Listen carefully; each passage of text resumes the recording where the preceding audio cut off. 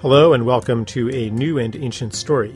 This is a podcast, a series of conversations, interviews, and occasionally speeches dedicated to the transformation of self and society.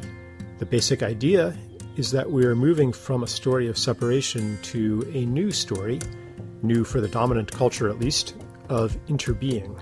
What that means will become apparent as you listen to this series. We explore things like technology, spirituality, agriculture, healing, economics, politics, ecology, relationships, education. Pretty much everything that is undergoing a transition today as our old story nears collapse. If you want to engage these ideas more deeply, you can come to our website, charleseisenstein.net. Hey everyone, Charles Eisenstein here. Before I introduce Laura Delano, I want to give you a little preamble to this episode of the podcast, because we're dealing here with a really touchy subject, which is psychiatric medications, particularly antidepressants. We live in such a highly polarized society today in which, for so many issues, the default posture is a fight, and the default question is, which side are you on? So we live in an atmosphere of right and wrong, good and bad, us and them, my side and their side. And that means that when someone comes along with a different viewpoint than your own, you might feel attacked. Like this person sees me as on the wrong side or bad or as one of them. So I've got to defend myself. Like here's somebody who disagrees and they think that there's something wrong with me and I'm a bad person. So as probably a lot of you know, I'm a critic of current pharmaceutical psychiatry, but please don't leap to the conclusion that I'm therefore shaming people who take these drugs and saying, well, you're on the wrong side of this, you're bad for taking this medication. I'm just not operating from a good-bad paradigm.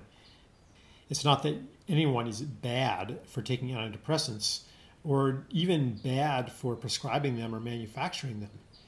In fact, to say there's something wrong with you for taking these drugs is exactly the same error that motivates the drugs to begin with. Basically, if you're depressed, there's something wrong with you, with your brain, and we can fix that.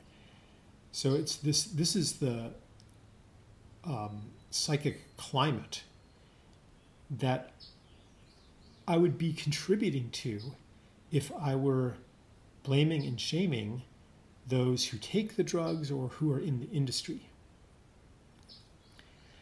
My view is actually that there's not something wrong with the diagnosed person, with the person taking the drugs, with the person who's depressed or anxious or whatever, but that the wrongness, if you want to put it that way, is in society.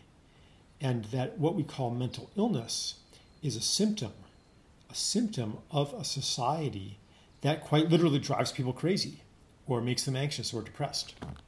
So if we take the system that we live in, its values, its life prescription, if we take all that for granted as inevitable and unchangeable and right even, then of course, if you're an individual and you're not well adjusted to that, you've got to do what it takes to adjust, which could be to take the pharmaceutical meds.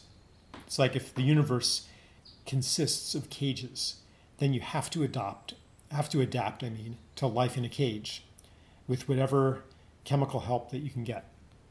Now, some of you might point out that there are other ways to adapt to the cage, other ways to change your brain chemistry. You might contend that yoga, meditation, psychedelics, nature immersion, and all kinds of other practices are demonstrably more effective than pharmaceuticals at treating depression, yada, yada, yada. Yeah, but again, these options are not as systemically supported as drugs. They don't fit as easily into a busy modern life. They don't have an army of credentialed professionals to encourage them and prescribe them and administer them. Insurance isn't going to pay for these things. For a lot of people, they just are not even on the menu. So again, given the situation that most people are in, who can blame you for being a good patient and doing what you've been taught, doing what the doctor, who's a figure of such authority and prestige, tells you to do? Like, this is not a shameful thing. It is a journey from the story that told you, yeah, here's what you do if you're not happy, to a new story. So this blame habit, this habit of finding the bad person, also looks to doctors and the pharma industry. But here too, we find, again, good people doing what circumstances lead them to do. We find doctors immersed in a medical culture that has a 200-year grounding in a biochemical, biomechanical model of the human being, and that pervades their entire education. It's like giving people hammers and training them highly in the proper use of a hammer. Of course, they're going to see every problem as a nail. And so on down the line to pharmaceutical chemists and the whole industry. And you know, you might find greedy, manipulative, abusive people in all these professions, but they are the exception. Most of the people are good, caring people, not gibbering fiends. And that means that find the bad guy is not going to change anything. We have to understand that we are all in this together. We are all locked into, but coming out of, a system that makes all this inevitable. A system whose symptoms include these psychiatric conditions, whose symptoms include the prescribing of pharmaceuticals for these conditions, whose symptoms include the entire industry that has defined what is a normal, proper response to being depressed. So anyway, I wanted to flag this issue of blame and shame to invite you to listen with different ears. If you are on psychiatric drugs or in the industry yourself, just take this in as a data point. The data point being her story, Laura's story. Take it in as a data point without leaping to the conclusion that I'm attacking you or she is shaming you, because that's not where either of us are coming from.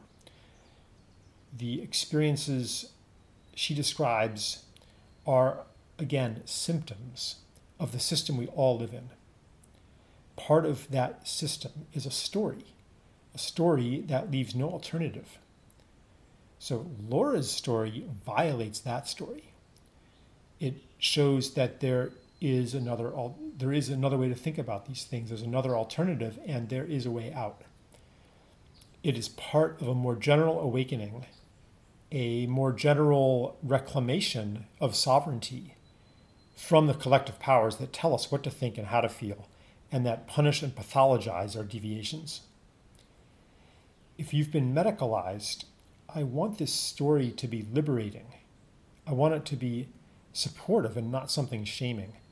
Yeah, really the message that I'm opening here with is that you've done your best. You've done the best you could given the situation you were in. And perhaps with new information, the situation changes. Hey everybody, Charles Eisenstein here with Laura Delano, who I met maybe a year or two ago. She came to one of my retreats, and I was really moved and inspired by the work that she does with the Withdrawal Project. That's the project that you're putting energy into right now. Mm-hmm. The retreat that you were at was called The Space Between Stories. And one of the main themes in that is the breakdown of normal, the breakdown of the navigating system that tells us how to do this, how to live life, what to do if you are sick, what to do if you are unhappy, who to go to fix it, how that's supposed to work, how to be a good girl, how to do this right.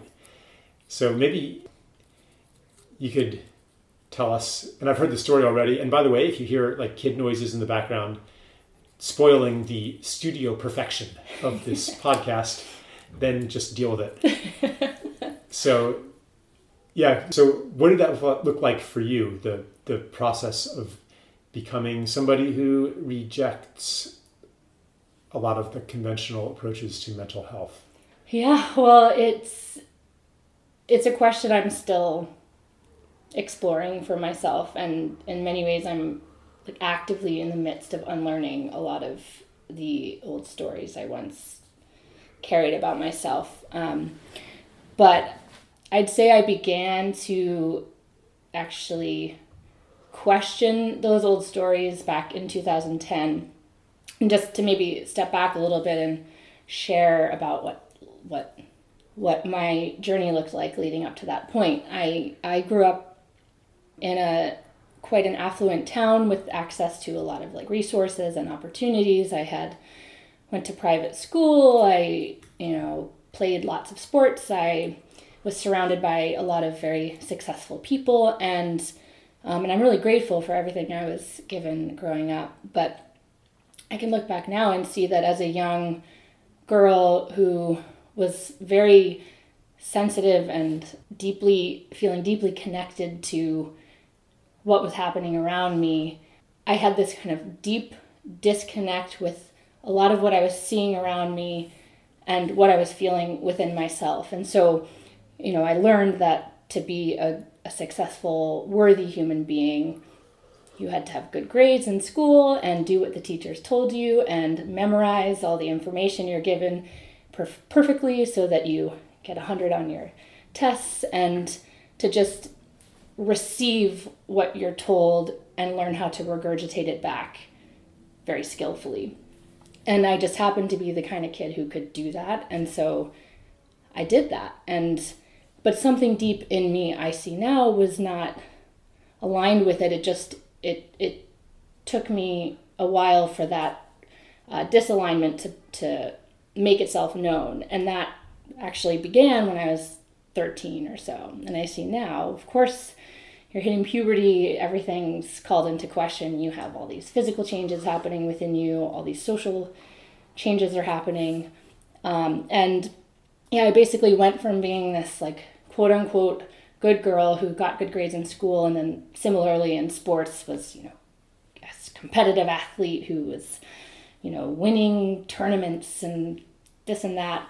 I went from that very quickly overnight to a terribly confused, lost, afraid, angry person. And it happened in a very acute way. I was standing in front of the bathroom mirror, brushing my teeth before bed one night, and I was at that time president of the middle school and just this well-respected kid who kind of had it all going for her.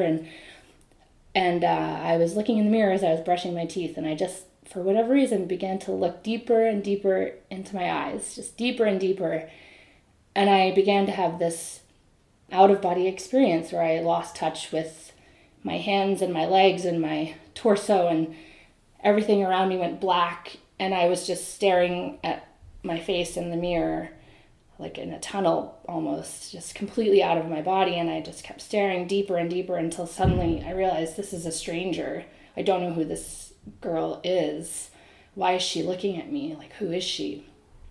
And I don't know how long I stared at this stranger for. I mean, it felt like an eternity. But when I came back into my body, I had no idea what had just happened, and I was completely terrified.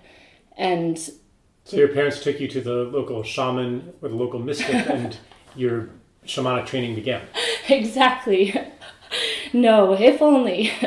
Yeah, I mean, what ended up happening is I tried to suppress the experience because I didn't understand it. And the narrative I constructed for myself about what it meant, which was the best I could do at the time, was that I'm a fake person. I don't have a real self.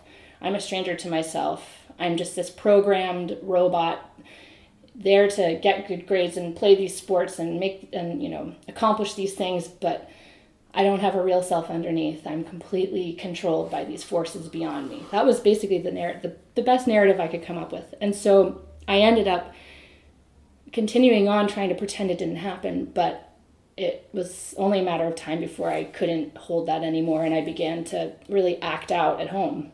I kept it together outside of our house, but with my parents and my sisters, I just began to scream and curse and hit and push and lock myself in my room and talk about killing myself and I started to cut myself, and I just was enraged and despairing, and yeah, and no shaman got involved at that point.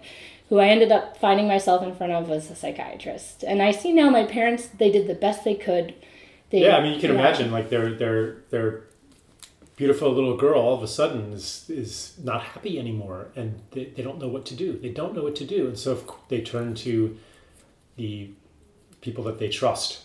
Totally. The holders of the people we invest with healing power in our perceptions. Totally, yeah. I mean, parents in American society today are taught that if your child is struggling mentally or emotionally, the responsible thing to do as a parent is to send them to a professional, and it's and so I hold no blame towards my parents. Of course, I'm actually quite grateful for the whole thing today. Maybe we'll get to that later, but I completely understand, and they didn't have support themselves. There were no spaces for me to go to for this. I felt so alienated from everyone that even if someone had tried to help me who wasn't a professional, I probably would have said, screw you, get away from me. It seemed almost inevitable that given the context around me, given the stories my parents were believing, I was believing, the town I grew up in was believing in, it just seemed inevitable that I'd get psychiatrized, and that's what happened.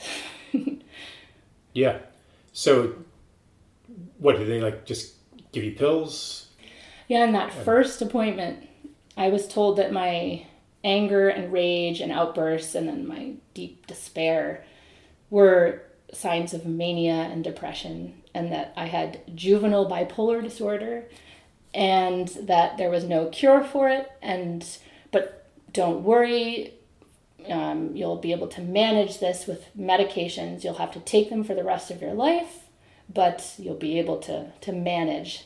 There I was, 14 years old, being told, your brain is defective. There's something fundamentally wrong with you, and for the rest of your life, you're going to have to be working to pretend to fit in to the human race. So in the psychiatric model of the world, there really is no such thing as a valid mystical experience. If you have perceptions of something beyond what is conventionally considered to be real, then those are delusions. If you are experiencing synchronicities in your life, those are called delusions of reference or something like that, because there obviously isn't real, there aren't real synchronicities. They're just kind of this fabrication that you're projecting meaning onto. And that projection of meaning comes from a dysfunction in your brain. Otherwise, you wouldn't be believing that the world is actually meaningful or intelligent, or anything other than a random bunch of forces. So, yeah, and basically, I'm saying this because I can't remember what the statistic is, but a lot of people have a kind of mystical experience, maybe not identical to the one you had in front of the mirror, that violates our culture's conception of what is normal and real. Other cultures, maybe it wouldn't, right? Other cultures might, take you to the wise man or to the, shaman or whatever. Or maybe you wouldn't even need to, because maybe those are familiar to everybody in some way, and it's known how to work with them. My kids have had experiences not like that, but like that. I approached it with interest, and maybe not even making too big a deal about it. Yeah. So they gave you some. I'm sure they called them medicines, and were you then able to get back to getting straight A's? And it's interesting. I did continue on playing that part of, quote unquote successful kid after being labeled bipolar and put on those drugs, even though I'd had this profound realization that these boxes I'd been put in lacked meaning. And what is it all for? Why does an A on a piece of paper, what meaning does that hold? It's just a construct. Even though I'd had these, what I now see as profound realizations. I ignored them and suppressed them, and I think was just so afraid of myself and of trusting my instincts that I did continue on playing the part of the so-called successful kid, and I did it at first also reject what the psychiatrist told me. I mean, I took it as such a profound insult to who I was, and so I did the best I could to reject the diagnosis, and I luckily didn't take the pills she put me on regularly. I'd hide them or throw them down the toilet or put them in the sink whenever I could. And so I was able to somewhat maintain ownership of my body and my consciousness through high school. Like, not fully bought into this idea that I was sick, needing so-called treatment. But as I said, I did continue on in this part that didn't make sense to me. And I see now, of course I did, because when you have this profound realization that all the stories you've been taught about what it means to be a good person are bullshit, but you're only 14 years old, what do you do? No one's offering you an alternative. Yeah, you see no other way to. No one's offering you an alternative story. Mm-hmm. You're just stuck knowing it's wrong, but not knowing what to do. Although nowadays, kids are discovering Alan Watts or something like that. Yeah. And I think it might be changing now. There are other, and there's a lot of really pathological, dangerous stuff out there too. But at least if you Google, I don't know what would happen if you Googled something like "nothing seems real," or you'd probably get some interesting stuff. I hope you do. I hope it isn't talk to your doctor as the top 5 pages of Google hits, but I hope that's the case. And for whatever. And it's interesting if that's not the case, then they're going to be with the censorship now that's coming online, the stuff that the really important information might get demoted as fake news. Totally. And I've heard about these kinds of so-called alternative sites being blocked and already and I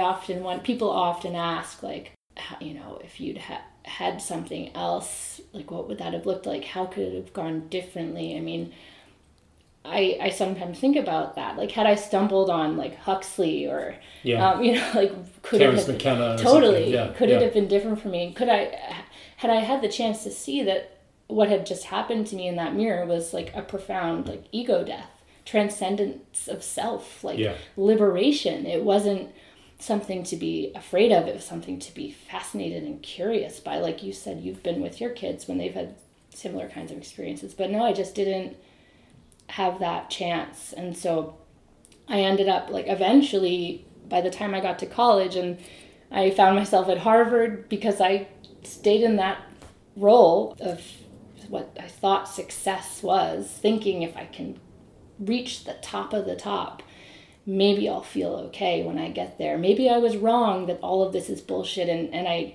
will get to a place like Harvard and finally be happy.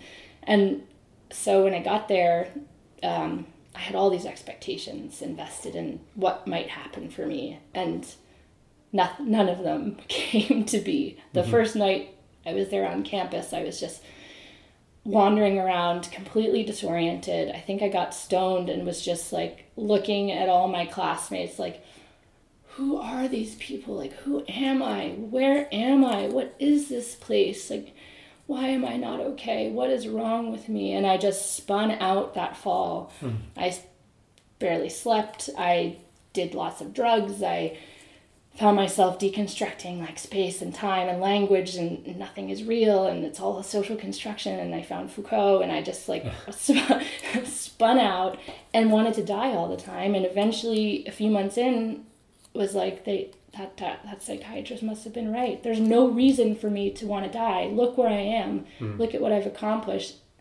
There must be something wrong with me. And that was the point that I just gave up on any sense of I really lost touch with my instincts at that point around the bullshitness of the stories I was in, and I just fully embraced this one story of I'm mentally ill. that's the explanation for all of this. And I became a very good compliant patient at that point, and stayed one for the next decade, basically. So you put yourself in the hands of the benevolent authorities and lived happily ever after, yeah? Because they were right.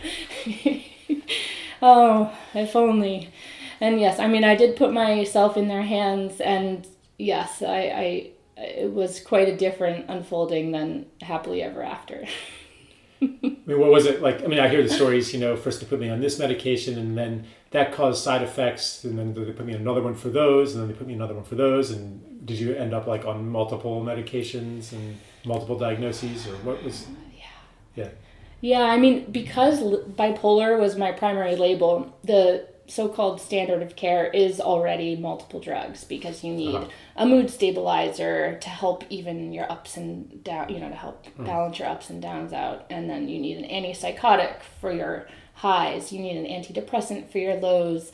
So I was immediately put on multiple drugs. And I remember actually coming to think of this as so-called sophisticated polypharmacy, like psychopharmacology. Just, wow, they've spent all this time thinking about the various elements of my disease, and they've like fine-tuned the treatment so that I have a little bit of this for this and a little bit of that for that.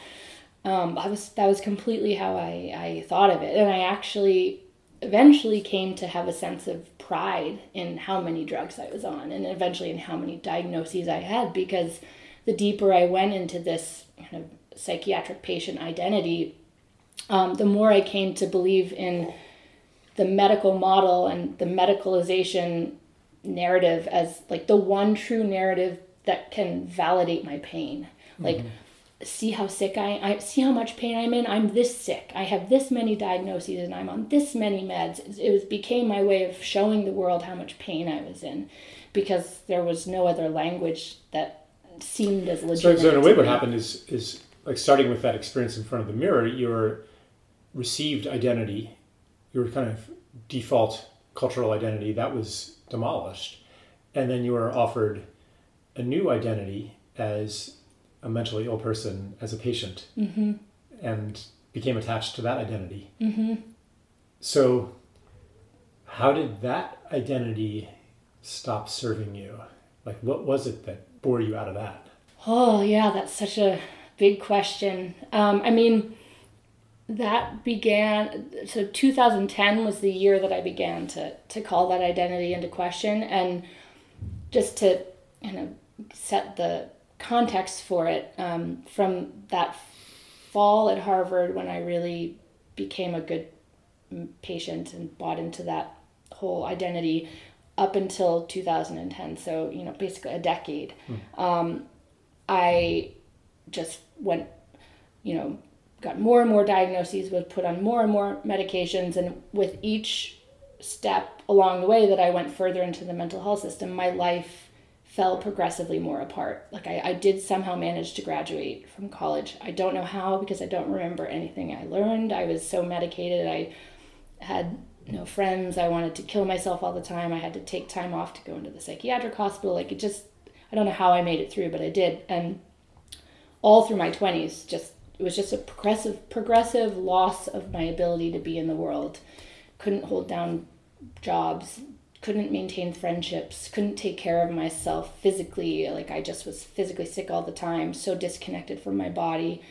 And so just year after year after year of progressively worsening dysfunction, despair, hopelessness. And so by the time 2010 rolled around, there I was, 27 years old, attending day treatment at a psychiatric hospital all day, every day, on 5 psychiatric drugs with, a whole slew of diagnoses, from like bipolar to borderline personality disorder to binge eating disorder to substance abuse disorder, just so many different diagnoses. All I was a mental patient. And what ended up happening that I think started this shift for me was that I came face to face for the first time with the human rights elements that are at the heart of the mental health system. And by that I mean I experienced force and coercion for the first time. I'd always been this good, compliant patient. Yes, doctor, whatever you say, I'll do. 3 different events happened in early 2010 that involved me being forcibly hospitalized with security guards involved. And like, it was quite a traumatic experience where I realized they own me. They own my right to fresh air. This doctor who's decided I need to be inpatient right now has complete power over me. I was made to take a drug that I didn't want to take while I was inpatient. So I realized then they own my body. They can put whatever I don't have the right to say no to what they're putting in my body. And then the third event was a therapist calling the police on me when I slept through an appointment because I was so sedated on the drugs, to do a quote unquote wellness check on me. And so these 3 events happened that made me see that this system I had placed all my faith in, that I had just so surrendered myself to, like, literally owned me. They owned my body, they owned my right to fresh air, they owned my identity. And how did I never see this before? And so it threw me into a place of questioning and also a place of anger. And then at that point, what happened was that I stumbled across a book that ended up serving as the real catalyst for this shift I had. And the book was called Anatomy of an Epidemic by Robert Whitaker, who's a medical journalist. And basically, in a nutshell, the thesis of the book is that if you look at what the data is actually saying about psychiatric drugs and their long-term use, you find that the story is very different than what we've been led to believe as a society about, just how safe and effective they are. And that really the rates of disability due to so-called mental illness have skyrocketed in our society over the last 25 years. And this syncs up perfectly with this explosion in psychiatric drug use. And so this thesis is that, like, what if our so-called treatment is what's at the heart of why so many people are so-called sick. The treatment is causing the problem. Yeah. And I read this book on 5 drugs, having been on them for, at that point, a decade straight, with my life completely falling apart along the way. And it was just this profound aha moment. I said, holy shit, what if it hasn't been treatment-resistant mental illness this whole time, which was what I'd been told. Like, you're so sick, Laura, that even our best treatment can't help you. What if it's been the treatment? And so at that point, my whole world was thrown into disarray again. Just as I'd lost my identity back in the mirror, like, now I was losing my mental patient identity. And I was completely uprooted and terrified because I'd been so invested in it for so long. And so that really began my path out of the mental health system, which itself ended up being the most difficult experience I'd ever had, but which I'm very grateful for. Right, because it's not so easy as just like, oh, I'm just going to stop taking these drugs, right? It's the withdrawal can be profound and dangerous. Mm-hmm. Yeah, and I had no idea at the time I came off of all those drugs. I didn't understand anything about the risks of coming off of them, especially coming off of them quickly. I didn't even really understand their pharmacology in the first place, and just like how profoundly they had affected my central nervous system, because I'd been believing that I had this so-called chemical imbalance all of these years, and that these medicines were just these magic bullets that were just adjusting the imbalances and tweaking things and getting things back into order.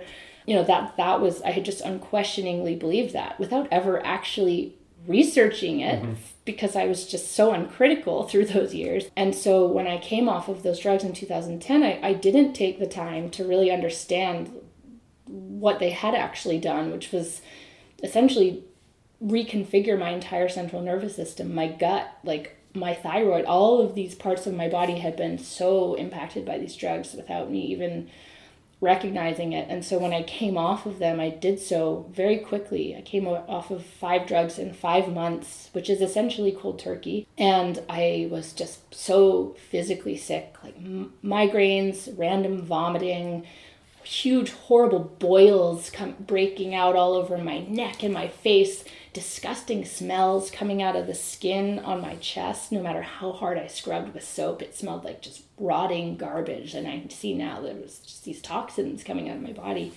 I couldn't sleep for months. I had the most agonizing, like looping, racing thoughts. Like I was incredibly paranoid about people judging me and like looking at me, and my emotions were on this profound roller coaster. And life on the drugs wasn't pretty either. Like the drugs never helped me. I never felt good on them, but coming off of them really sent me into a kind of hell that I lived in for a time until I began to heal, which I think really I started to notice changes happening around a year and a half off. Mm-hmm. So that first year and a half, like every day was a battle to survive. And I was very lucky and privileged in that I had an amazing support system around me. My family took care of me. I lived with my aunt and uncle for a time. I didn't have to pay rent. I mean, you basically got to understand that it's a full-time job for a year and a half. Because we saw that movie the other night, Crazy Wise. I thought it was a beautiful movie. And one of the characters in the movie, it's a documentary, Adam. He quits the drugs, and he'd been this same story as yours. In fact, happy kid, well-adjusted, popular, and then he has a mystical experience. Mm-hmm. He has these incredible realizations, metaphysical realizations. He's writing down equations about God and self and identity and energy and the cosmos, and like these diagrams, like this, like sacred geometry diagrams and stuff like that. And of course, he would be diagnosed as a manic episode, without even looking at what he was producing. Like, is there actual wisdom in there? And from the tiny snippets I saw in the film, it's like, like the guy's onto something, Mm-hmm. So what do you actually do with that, with that inpouring of information? Not so easy. Like, if he had had a mentor who could hold him in that and say, okay, your lifetime challenge is to bring this into the 3D. So slow it down. There's a way to work with people like that. Yeah. And it requires, you cannot work with someone like that formulaically. Like, you have to be familiar with the territory. How many psychiatrists are even familiar with that territory? How many of them have been to a mystery school? How many of them have had deep spiritual training mm-hmm. in a lineage? So anyway, but of course he didn't get that. He got medicated instead. So mm-hmm. then when he comes off medication, instead of getting that kind of support that you got, he, gets whatever, kicked out of the house, ends up homeless, gets beat up by robbers, his jaw is smashed. And yeah, it was heartbreaking, to see his childhood photographs, happy Adam, and to realize that it's not just like this one tragic story in a society that's basically okay, but in ways more or less brutal, it happens to maybe most of us. Mm-hmm. Mm-hmm. The quashing of human potential, like you can see, like even after all that was done to him, there's still such a beautiful human being. Yeah. That it's like, it's like I get the impression like so there's maybe a weed, a dandelion. We maybe shouldn't call them weeds. A weed, the definition of a weed is where we think that it's growing in the wrong place. We don't like where it's growing. That's the definition of a weed. The definition, same as the definition of a crazy person or totally. So yeah, there's the weed, and so we stomp on it. And it comes up again, and we crush it, and we poison it, et cetera, and it's so resilient and so tough, even though all of its stems have been clipped off, et cetera, and it comes up again, and there's like you can see like the stumps of the places where it's been cut off and damaged and stuff. Yet it still grows into a really beautiful flower, mm-hmm. and I think that. We are like that too. We are that, in fact. Like that's what life does when it's a weed in that circumstance. And here's what life does when it's in your circumstance. We are the same. We are life. So we also have a root that draws very deep. I mean, that's how the dandelion can keep coming back and keep coming back and keep coming back no matter what you do to it. The root goes to a deep source. Mm-hmm. And even if you can exterminate a dandelion if you dig deep enough, or if you put a powerful enough poison on it. And some people die as well. But if you don't die,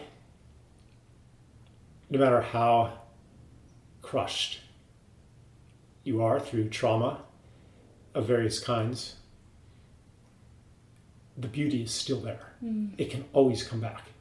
Mm-hmm. And I feel as though you also, I'm imagining perhaps the dandelion in some ways, this is happening to it as well, but the more you're crushed, the more you're pushed down, the more you're cut off and alienated and harmed, the deeper your sensitivity becomes to that happening in others, whether it's the trees being cut down in your neighbor's backyard, or the person sitting on the street corner asking for money. The more you've been through that pain yourself, the deeper you are in touch with it and in others around you, which of course is this beautiful thing that well, because you're no longer buying into the identity that society gives them and that they might be giving themselves. Mm-hmm. So you can interact with a psychiatric patient and refuse to see them through the lens that society offers you to see them through, and that they've maybe even taken on.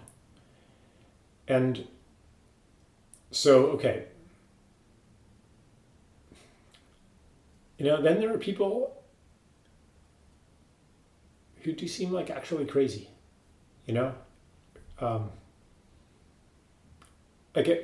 part of me would like to say, well, this is, all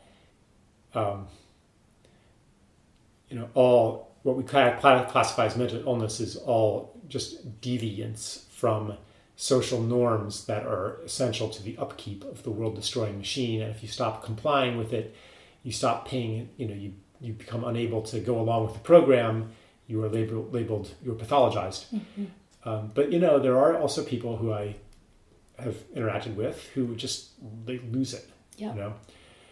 Now I think that their losing it is itself a symptom of inhumane conditions. Yeah.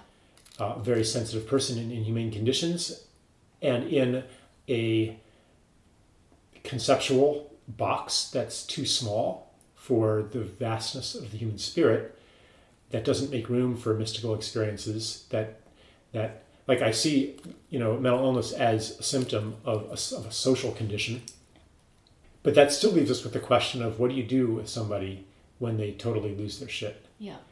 And because, people have written to me when I've done interviews, had conversations or public events with like Kelly Brogan, mm-hmm.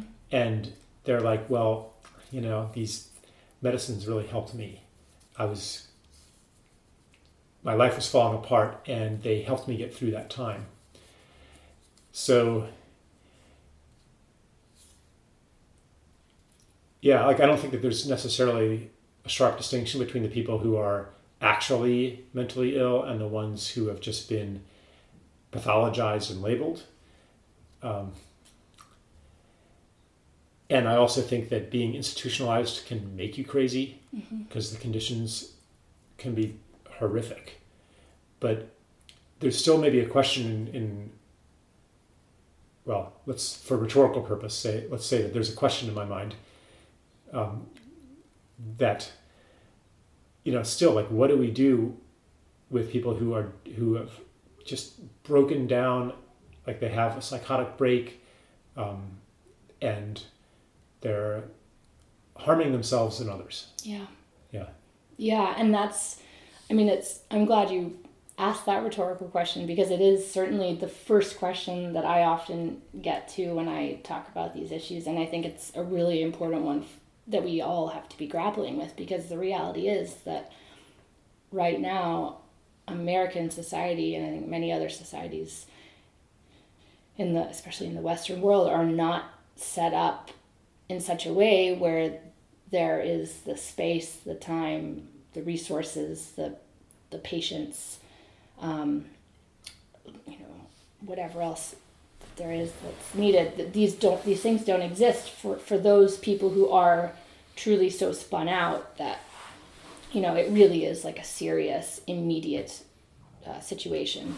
And because the reality is it requires stepping outside of so many of our society's current boxes, the 9-to-5 workday, like capitalism, and the fact that like time equals money in the society, such that if your best friend spins out, and really what they need is someone to sit with them for 48 hours. Who has the ability to do that? Because bills have to be paid and jobs have to be gotten to. And so there is no immediately visible solution.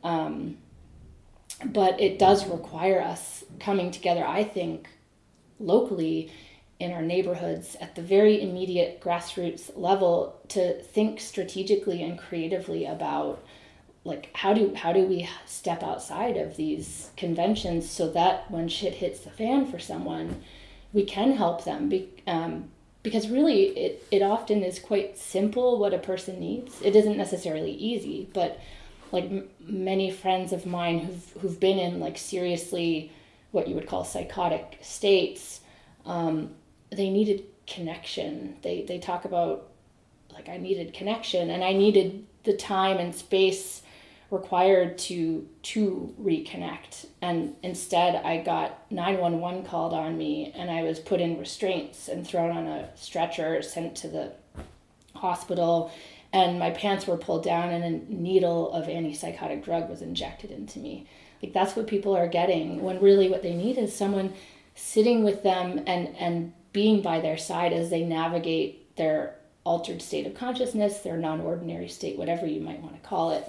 And who can really do that right now? It's very hard. Right. and right. Yeah, it doesn't fit into the matrix as it's constituted. Totally. Like maybe what they need isn't even just 48 hours. Maybe what they need is to spend a few seasons with their hands in the soil, and then not as like that will fix you. Then you can come back to the same circumstances that made you lose your shit to begin with. But like that's not, if that's the goal, if the goal is to somehow make us better able to cope with the roles that society offers us, then you could even say that the psychiatric meds are the best way to do that. Like they're almost the only way to do that. And you could say, well, people instead of taking psychiatric meds, they could do Kundalini yoga instead, and that would fix them, or they can do meditation or something like that. But I don't think that actually would produce the desired effect of being able to then finally tolerate your dead-end job, your debt load, your feeling of meaninglessness and purposelessness. It's not like that yoga or meditation is some alternate way to fix your brain chemistry.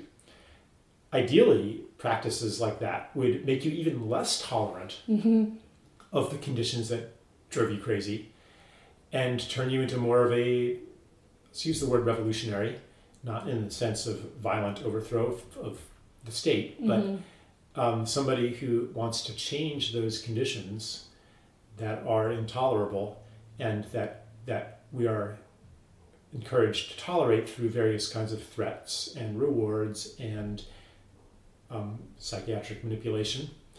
So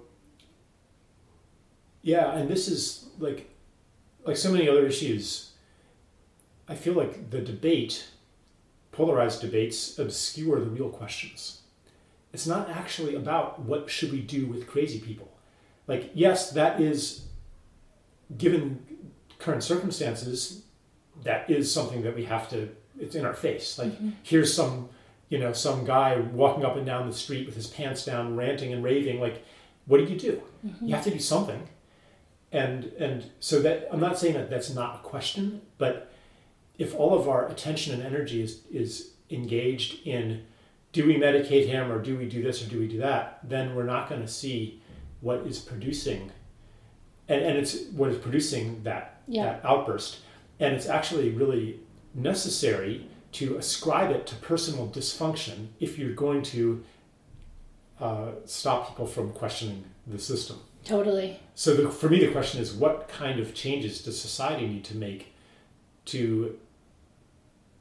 for people not to be, going crazy all the time in a way that's destructive to themselves and others? And part of those changes obviously means bringing people more into connection with each other and with nature, de-engaging from machine dominance over our lives, the dominance of the clock, the dominance of the calendar, the dominance of the schedule, the immersion in a world of commodities and anonymous functionaries, digitally mediated, et cetera, et cetera. And you mentioned capitalism. Like, a lot of this goes down to the structure of the money system and the way that it necessitates the endless conversion of the world into commodities and into services. Mm-hmm. Like, it goes pretty deep here. And then, of course, and then like the ideologies and paradigms that disallow any state of consciousness that is inconsistent with industrial society. Like, all that has to change. And unless and until that changes, we're going to have people breaking. Yeah. Yeah. A sigh is like what I feel like I need to do right now. Yeah, because it's so big, and it can feel so immobilizing when you think about how big it is, because in the immediate now, like, when it's this big, like, what can we do? And I know for me that, and I think part of what really drew me to your work when I found your writing was that it aligned so much with what I had realized for myself, which is that it really does begin with the stories we tell ourselves about who we are and what it means to suffer, and what it means to be so-called normal and so-called crazy, and just what it means to be human. And I think there's so much power in recognizing that, and that even if everything around us is the bigness of what's causing so much pain in the world is just so big, when you realize that everything is built on stories, and starting with yourself and how you sit in your skin, what you feel when you walk down the sidewalk and look at the person coming towards you, it all comes down to stories, and you have the power to write your own story and to let go of the stories that you decide don't work for you. And it isn't necessarily going to change capitalism tomorrow, but it at least helped. For me, what it's helped me do is just deepen the trust I have in my instincts, and in like the moments when I, like right now, when I just like break down in tears at just like what's happening in the world, that like this is wisdom. Like, I need to trust these tears. They're like really important messages from something like deep within me that goes so much deeper than language, just what I feel about what's happening in the world. And so today, I still feel the emotions that I felt when I was labeled bipolar. I still have these, profound states of euphoria and these like plummets into just despair and grief and angst and all of that. But I'm not afraid of them today, because I have let go of the story that they're signs of sickness and of pathology. And I have such respect for them, because I know that they're just these deep instincts that aren't like mine as like an individual self. Like, I'm just a body channeling like this deeper thing that we're all a part of. And I'm like actually now allowing myself to feel it without being afraid. And I think the more that we each in our own lives do that, like question the stories we're telling ourselves about who we are, the more spaces and opportunities will just kind of like present themselves to us to start to step outside of these conventional boxes, even if it's just in teeny tiny, like a potluck dinner on Wednesday nights with your neighbors where you come together and talk about how fucking hard it is to be alive in this world. Like that could keep someone from checking themselves into a psych ward, and which might save their life, not going into that psych ward. These seemingly tiny pockets of connection, like that to me is how this broader change is going to eventually happen. So I think I'm thinking about so-called bipolar, so-called disorder, and one of my favorite sayings comes to mind, coined by this guy Tom Atlee. He says, "Things are getting better and better and worse, faster and faster." Like, it's true. Like, in a way, like, bipolar disorder is tapping into the truth of the planet right now. Like, horrible, horrible things are happening, and they're getting worse. Vast areas that had been relatively pristine and undisturbed are being converted into biofuels plantations, for example. Horrible things are happening. And there's also this tremendously exciting shift in consciousness that's happening, that's being expressed in amazing projects on land, in cities, with people, there's amazing things happening at the same time. The dysfunction of the medical system is reaching unimaginable extremes, and at the same time, tremendously powerful holistic and alternative therapies are thriving on the margins. Mm-hmm. Like, all this is happening at the same time. There's really good reason to be in total despair, and there's really good reason to be euphoric. Mm-hmm. So what happens though, these energies are present, and a sensitive person feels them. Then they get translated through a story. Like, it's like a lens that takes these raw energies, which are really true and present, and turns them into something that can make somebody depressed or manic. It can be like these terrible things that are happening, and you can feel them, like a sensitive person can feel it. Then the story says, therefore, and it'll bring all these conclusions about the fate of the world, your own impotence and powerlessness, the inevitable future, human nature. Like, that's a story, though. Mm-hmm. It'll never change. That's a story. You don't know that.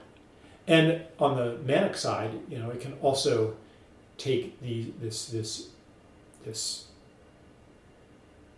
beautiful, powerful, true energy and convert it into something that inflates the ego, that makes you self-important, that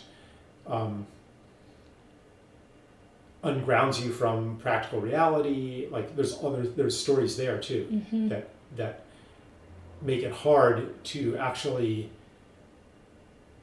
in a healthy way, contain and hold and experience these energies, or even allow them to go through you. Yep. Like they catch it. Like, the story catches that energy and then takes you with it to some place that actually is really destructive. Yep. I'm not sure if I agree with you, though, that we can actually write our own stories. I think we need, or maybe I would say we need help. Mm. That maybe collectively, you can try to make a new story about yourself and your life, and if it's ready to happen, you might succeed. But that's not because necessarily you did it. It's because you chose it at the moment it was available to choose. And then the question is, well, where does the story come from, and how does it become available to choose? And I think a lot of that is a function of community.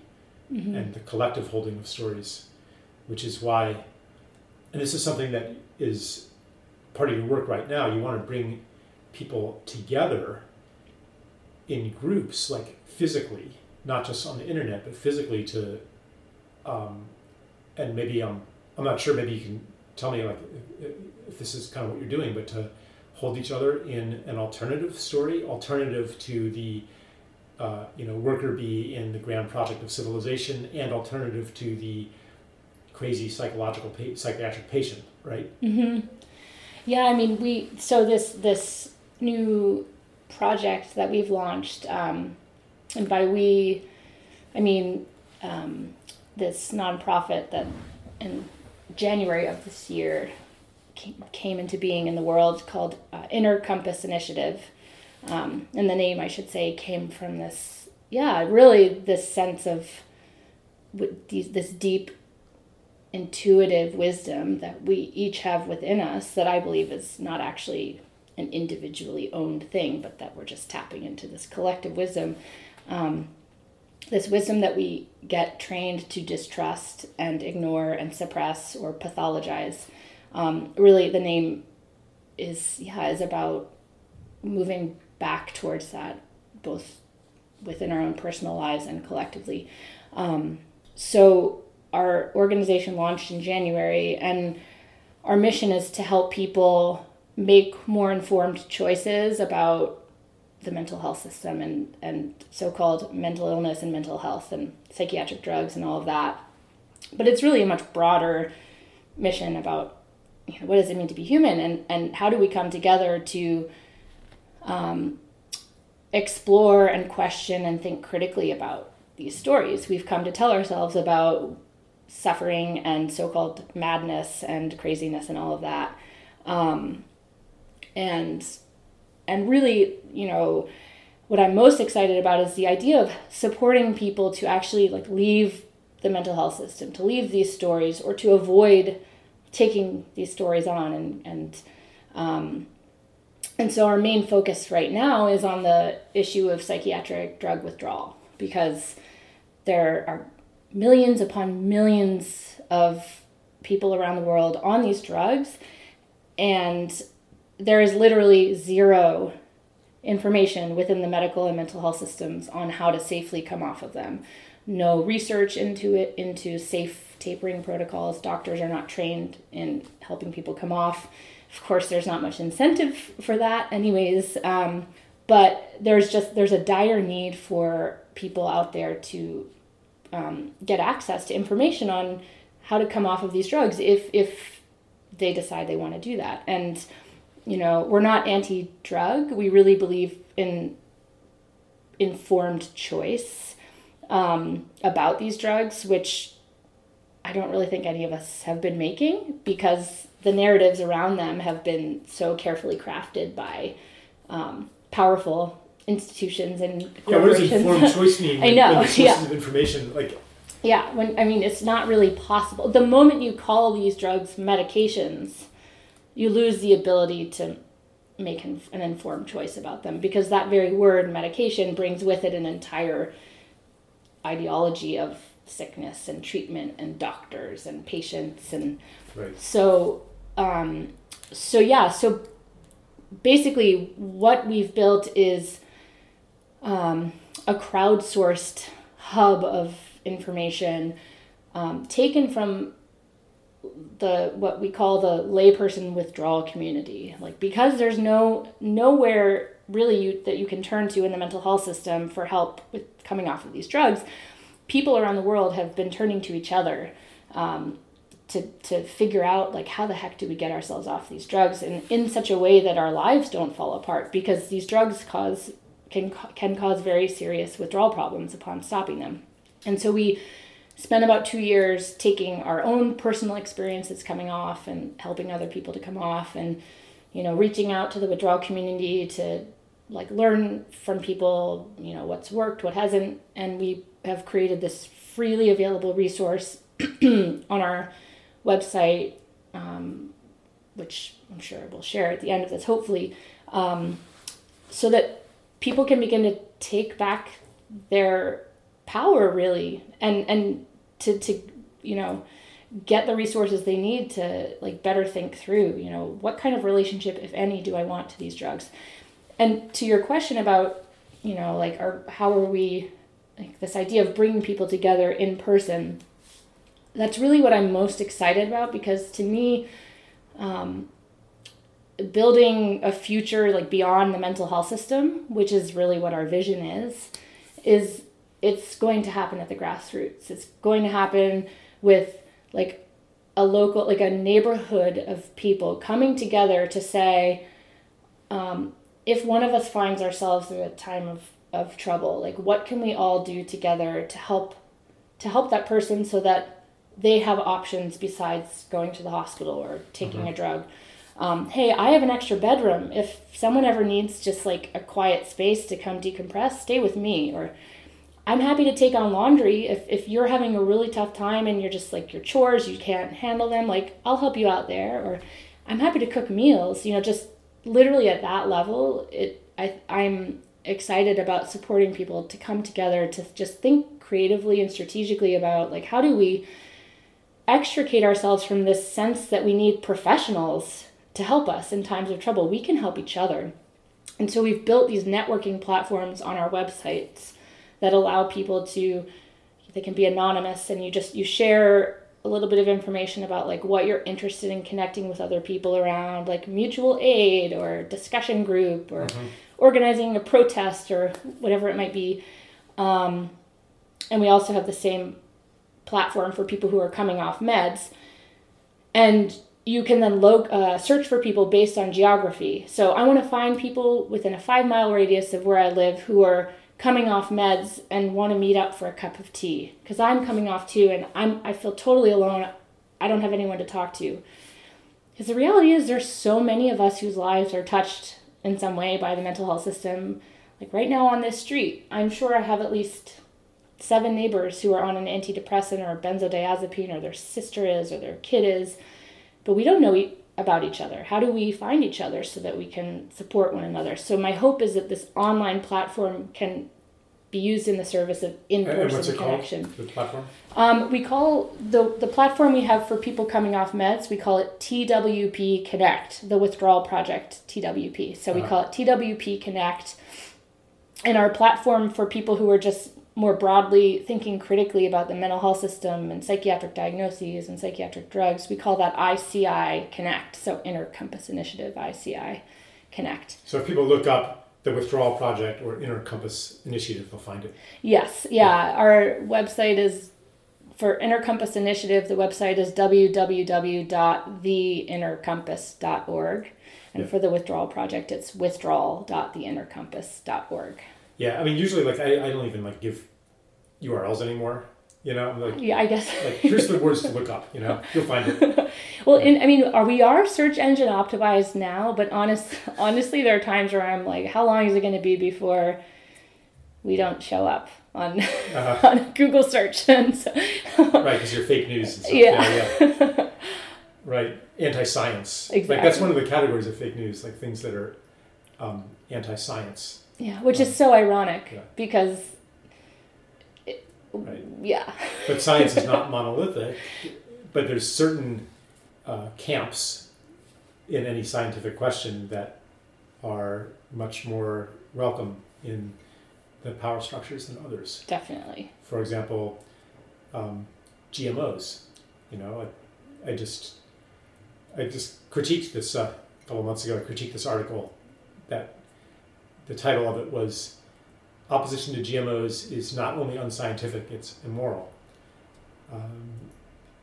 And yeah, like the dominant scientific opinion is that GMOs are perfectly safe. But it's not unanimous.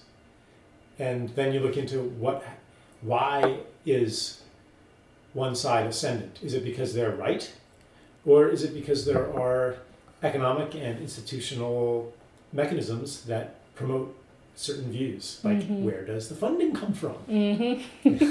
For example. Totally. Not to be cynical here, but, you know, like, or say you're a graduate student and you want to, get your PhD, and there's lots of funding and support for one research question and not so much for another research question. So what are you going to do? Yep. Yeah. Yeah, I mean, and this very issue is the kind of thing that I like love thinking about, people coming together to talk about, like to just think critically about together, you know, because when you, like, it can be profoundly, it's been profoundly transformative for me to sit in a circle of friends, fellow ex-patients, and say like, holy shit, man, we made a lot of people a lot of money during our mental patient careers.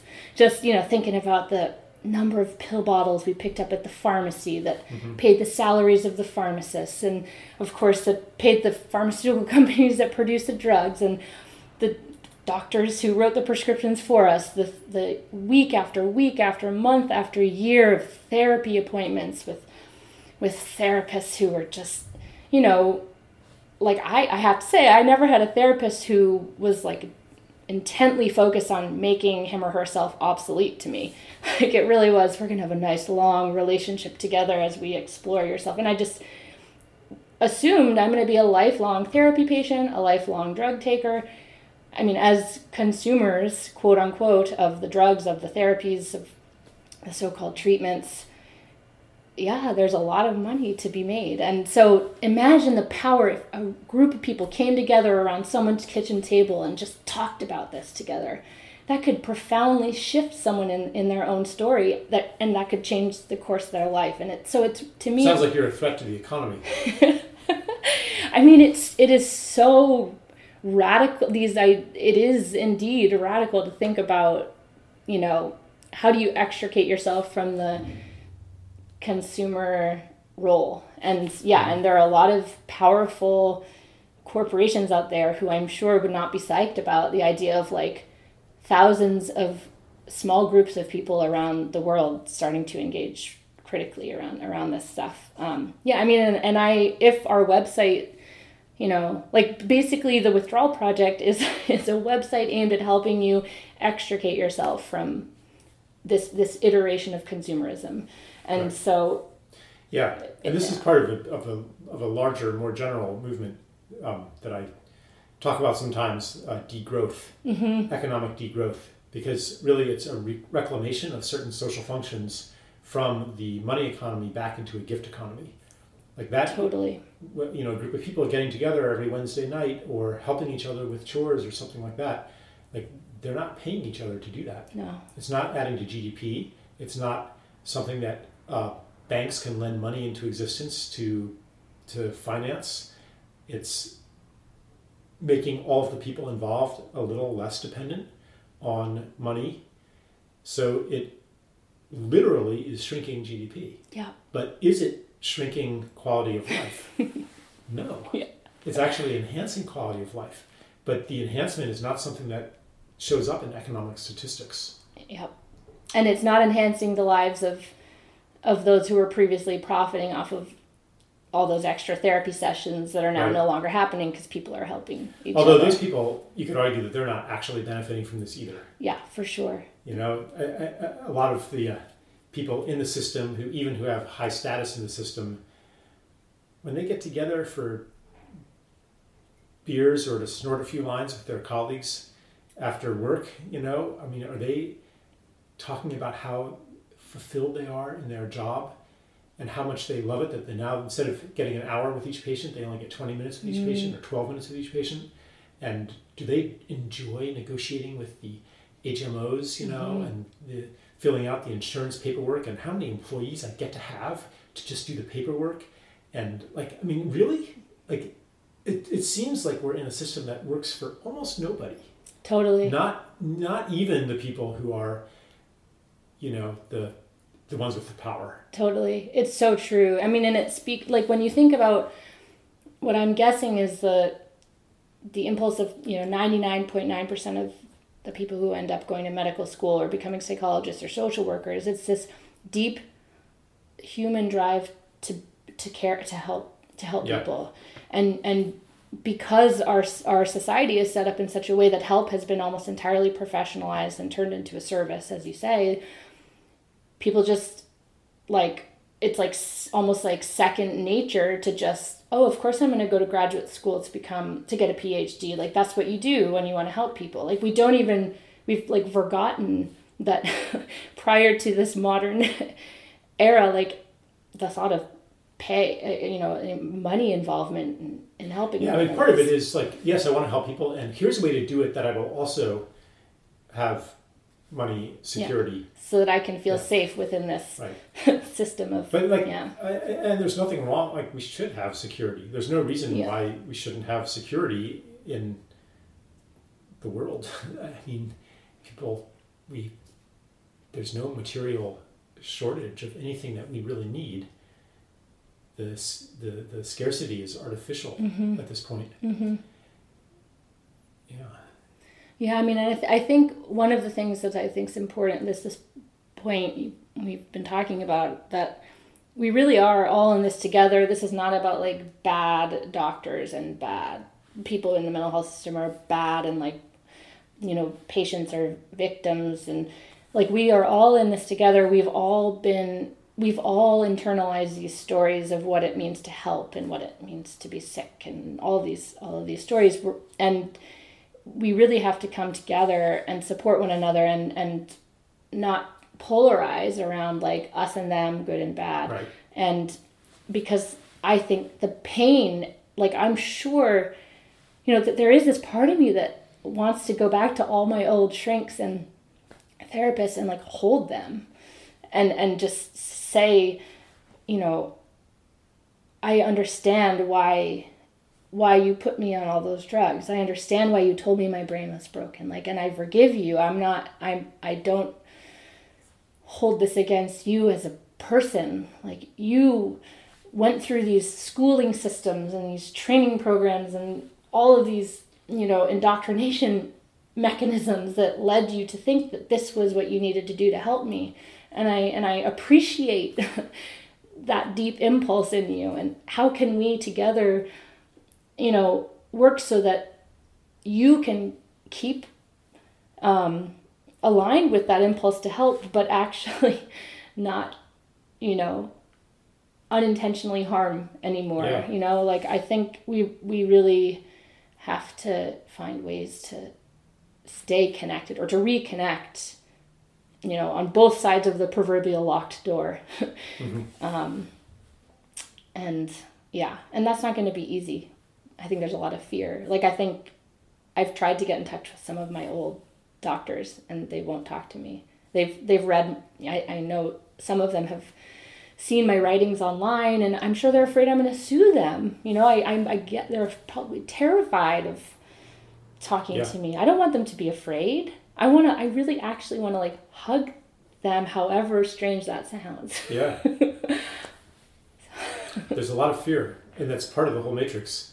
Like, even by having this conversation and putting it online, I'd probably be opening myself up to a lawsuit. Like someone, listens to it and decides not to get the care they need, and then they end up harming themselves, and or maybe like their family say, well, you should go to see the psychiatrist, and they say, no, Charles Eisenstein says that mental illness is a response to a deep wrongness in the world, and Laura Delano tells people to go off their meds. Right? And I really trust him, so I'm not going to do it. And then later he ends up committing suicide, and they're like, oh, who's this Eisenstein guy? And like I could, now I have a very strong defense mechanism against lawsuits, which is that I don't accumulate money. So. And I'm kind of being humorous here, but it speaks to any investment in the system. Like if I had a board certified position somewhere, if I had financial assets, then that makes me vulnerable. Mm-hmm. Now, I suppose like I could get charged with some criminal thing, like I don't know. Like I mean, these days, if your friend does come to you and they're feeling suicidal, and you don't call the professionals, you might be criminally liable for something. I don't know. Yeah. So, but even if not, like it's still, like you were saying before, like this social agreement that if someone's really in trouble, you should call a professional, otherwise you're being irresponsible.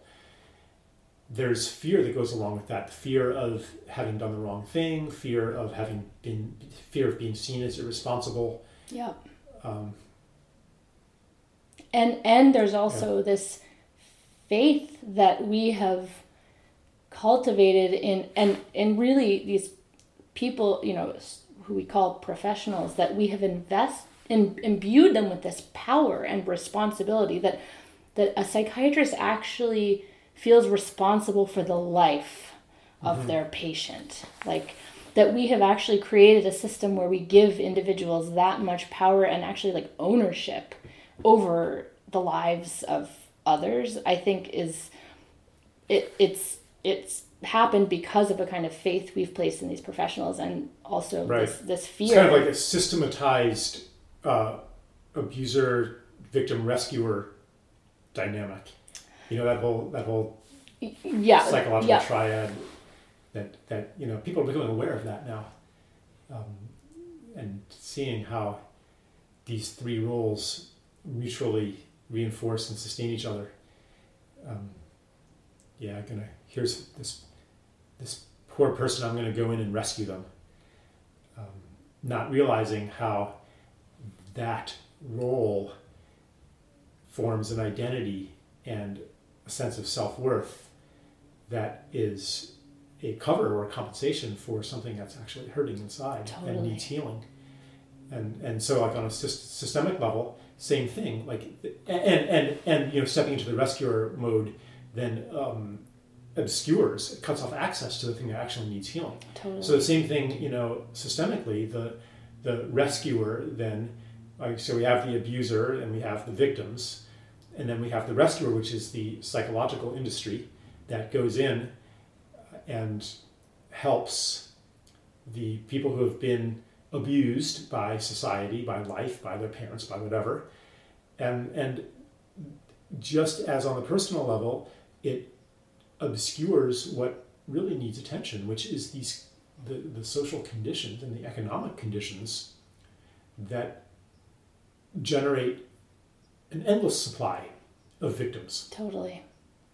Yeah, the woundedness that all of these different players and these feedback loops are carrying, the unrecognized wounds that go so deep. I know that some of those, most of the psychiatrists I saw were really kind, good people. I did see at least one who I look back on and I see was like quite cruel and manipulative, and I know that particular psychiatrist I'm thinking of carries deep wounds, and that he probably is not even conscious of. And so it is about making the shift from, that all of the players involved in this, we need to shift into this question of what's happened to me, to all of us, to, because we are all so wounded in this, and it's our unrecognized and unhealed wounds that I think are fueling and reinforcing these systems, and we have to heal together if we're going to actually be able to extricate ourselves from them. Because I'm not in this place of fight the system and rip it down like I used to be. I totally was there for the first couple of years of my activism. And now I'm really in the place of how do we relocalize and within our local communities, awaken ourselves and create these spaces such that people just slowly over time are why would I go pay someone to help me with this when I can go knock on my neighbor's door? And just slowly over time, we just extricate ourselves from these tentacles of professionalized help and institutional care and all of that. And it'll take many generations of this. I'm not expecting in 5 years from now we'll all be there, but it is going to take all of us finding the readiness to look within ourselves and see our own wounds. Yes. Yeah. I think it looks like it will take many generations, and not just in this particular issue, for the planet to be healed. And I also hold open the possibility for miraculous overnight healing. Like that happens sometimes too. Good point. Either way, the question is, okay, miraculous overnight healing, what are the conditions that make that possible? And what do we have to do to create those conditions? It turns out to be the same thing that we need to do to bring about healing on a 500-year timescale. So it's really... I like that. Yeah. It doesn't, yeah. For me, it doesn't matter, actually, whether overnight healing is possible or not. Like, I'm not pinning my hopes on a miracle.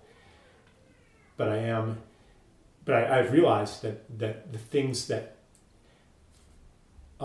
invite miracles are exactly the things that need to be done, even if there isn't going to be a miracle. It's a bit of a paradox. Mm-hmm. So is there, maybe I think we should probably bring the recording to an end soon. Okay, so Laura, what would you tell your 13 or 14-year-old self now if you could speak to her? What does she need to know? Trust.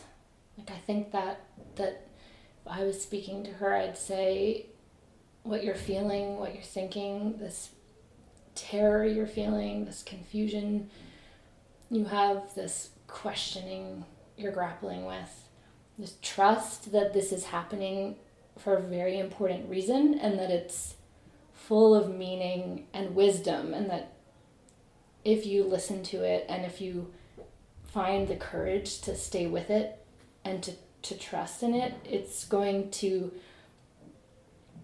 lead you closer and deeper into like who you really are, and the fact that you don't know who you are right now, the fact that you want to die, the fact that you are just debilitated by those racing thoughts and just the urge to just channel your pain into hurting yourself.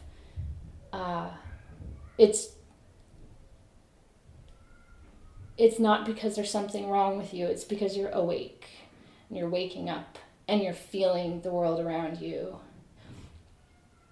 And don't let them tell you you're broken. Don't let them tell you your pain is a sign of sickness. It's really a sign of your aliveness. I think that's what I'd say to her.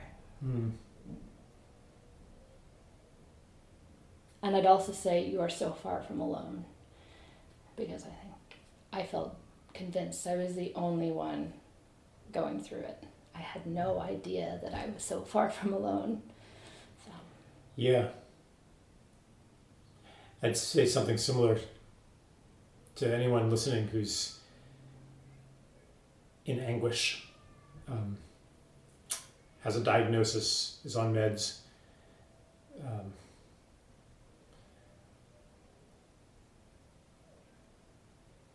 And to say that, you know, however people react to inhuman conditions is how life reacts. That's the life in you. And knowing that there's nothing wrong with you, that it is an inhumane system, may not help. Like, just having that realization doesn't necessarily change the system. In fact, it doesn't change the system. Like, this isn't a shortcut to all of a sudden feeling better. But I think that it's at least there's, it makes the possibility of a path visible. And the path leading to someone being someone who wants to change that system. Yeah. And to like, you wouldn't have been visited with this condition for no reason. Yeah. Even if that reason is that you know what it's like now, or even if that reason is you no longer buy in so much to the world that brought you to this place. That doesn't automatically mean that you know how to solve it, but you know how to listen for opportunities to solve it. That's what compassion is. Yeah. And I would just celebrate, celebrate that willingness that I see in everybody, no matter how crushed they are. Like there's that root, that dandelion root. Mm-hmm. The dandelion just doesn't just want to live. The dandelion wants to make beautiful flowers. Mm. The most abused, damaged bird doesn't want to just survive, it wants to sing. Mm. Like we want to pour out our gifts, not just cope. And that yearning in human beings, which I see again and again and again, that's what gives me hope for the future. Mm. That's my source of optimism. Mm. I'm right with you in that. And I think our pain is what makes our songs all the more beautiful. It's like the fuel and the spark and it's we need it to give our gifts. Without it wouldn't, without the darkness, you can't appreciate the light. However cliche that sounds, like I see that if it wasn't for all the pain I went through and still grapple with every day and feel deeply, like I wouldn't be able to appreciate being alive in the way that I do. They really, they need each other. Pain isn't to be gotten rid of. It's to I think of my pain as like my dark companion that's just with me, and I welcome it in by my side and just sit with it, especially when it's the most acute, because I know I need it, and it's what fuels me in my work and my activism and my desire to connect with others. It's the pain, really. For me, it's what kind of keeps me honest. Mm. What I do has to make sense given the pain that I'm feeling for the incarcerated, or for the institutionalized, or for the genocided, or the tortured, or the extinguished. If I'm holding that, then the things that aren't relevant to that just don't draw me so much. Mm-hmm. It's not like I develop more willpower. It's that I'm not so interested in that. Mm-hmm.